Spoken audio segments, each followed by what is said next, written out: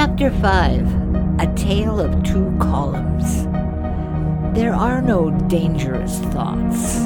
Thinking itself is dangerous. Hannah Arendt, political philosopher. Our job is to tell the truth, the trailblazing Washington journalist Helen Thomas advised. It's our only job.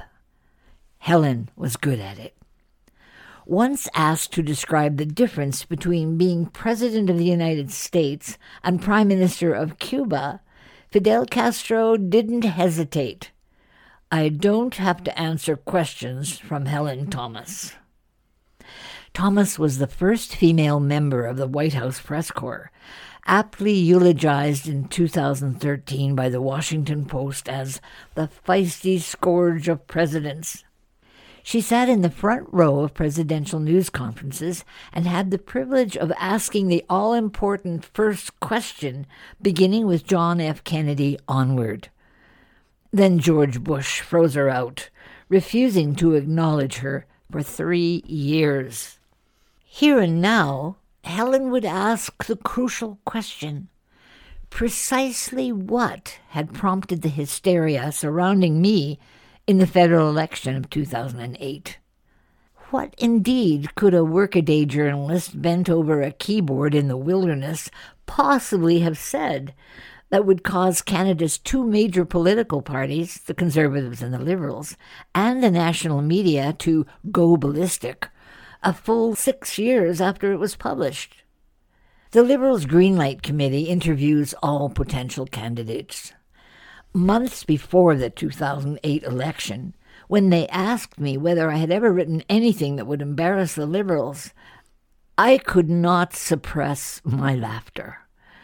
Good Lord, I said, I certainly hope so.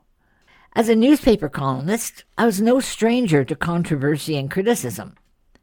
Writing opinion pieces about substantive public issues is not a place for the thin-skinned.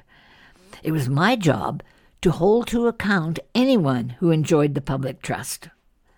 I answered the Liberals' question candidly, explaining there was one column that might come up, but I was prepared to stand by it. The column I warned them about had appeared 1 week after 9/11 under the heading Unknown to the General Public. Rick Johnson, my highly esteemed editor at Transcontinental Weeklies, called me when he received it. "I'm going to print this as is," Rick told me, "and then I'm leaving town." As he had anticipated, all hell broke loose when my column hit Winnipeg doorsteps. Residents of an entire street called Transcontinental to say they did not want the paper anymore, and one newspaper carrier took 137 copies directly back to the publisher, flatly refusing to deliver them. The column later won an award from the Canadian Community Newspapers Association, the CCNA, for what it called the passionate defense of innocent civilians around the world.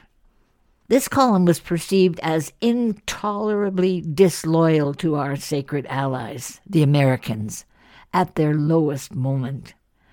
It was shocking because, before September 11th, 2001, the public had little awareness of American foreign policy compared to what they would learn as unintended consequences of the New York disaster. The Disney Hollywood image of the U.S.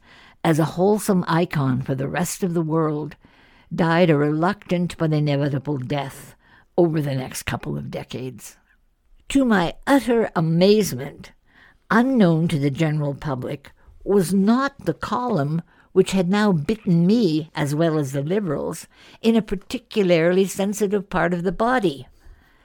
A later column, Get the Truth, would be more fertile ground for the anonymous blogger who sparked the movement to discredit me as a candidate for Parliament. This one appeared in May of 2002, 8 months after 9/11, just after 4 Canadian soldiers were killed in Afghanistan by American-friendly fire. Canadians took the soldiers' death very hard, and it seemed the right time to question once again whether our country should be supporting the U.S. in its retaliatory invasion there. Compared to Unknown, Get the Truth produced no reaction, no mass cancellation, no refusal to deliver, no complaints from Jewish advocates, no angry mob at the door of my long-suffering editor, Rick Johnson. The United Church of Canada posted the column on their Peace and Justice website, where it remained for 6 years, eliciting no objections or attacks.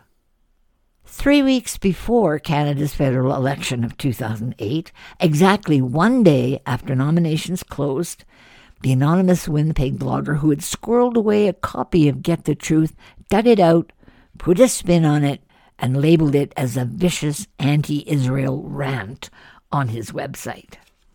The blogger insisted that my reporting Mossad's warning to Americans meant that the Israeli tenants knew what was coming and cold-heartedly left everyone else to die. Well, that was his opinion, not mine. The blogger further accused me of criticizing Israel.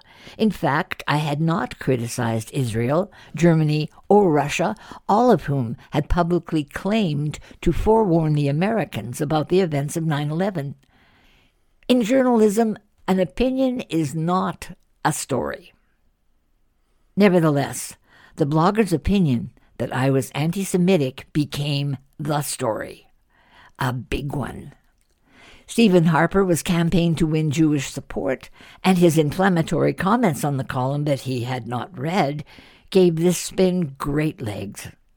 Now I find myself nationally vilified for being a conspiracy nut and for spewing anti-Israel sentiments. My work is being twisted to bring pain and anxiety to many people who live daily with the suppressed fear of persecution. Innocent friends and associates are tainted by a relationship with me. Trying to absorb it all, I dimly remember that I have a right to know my accusers and confront them.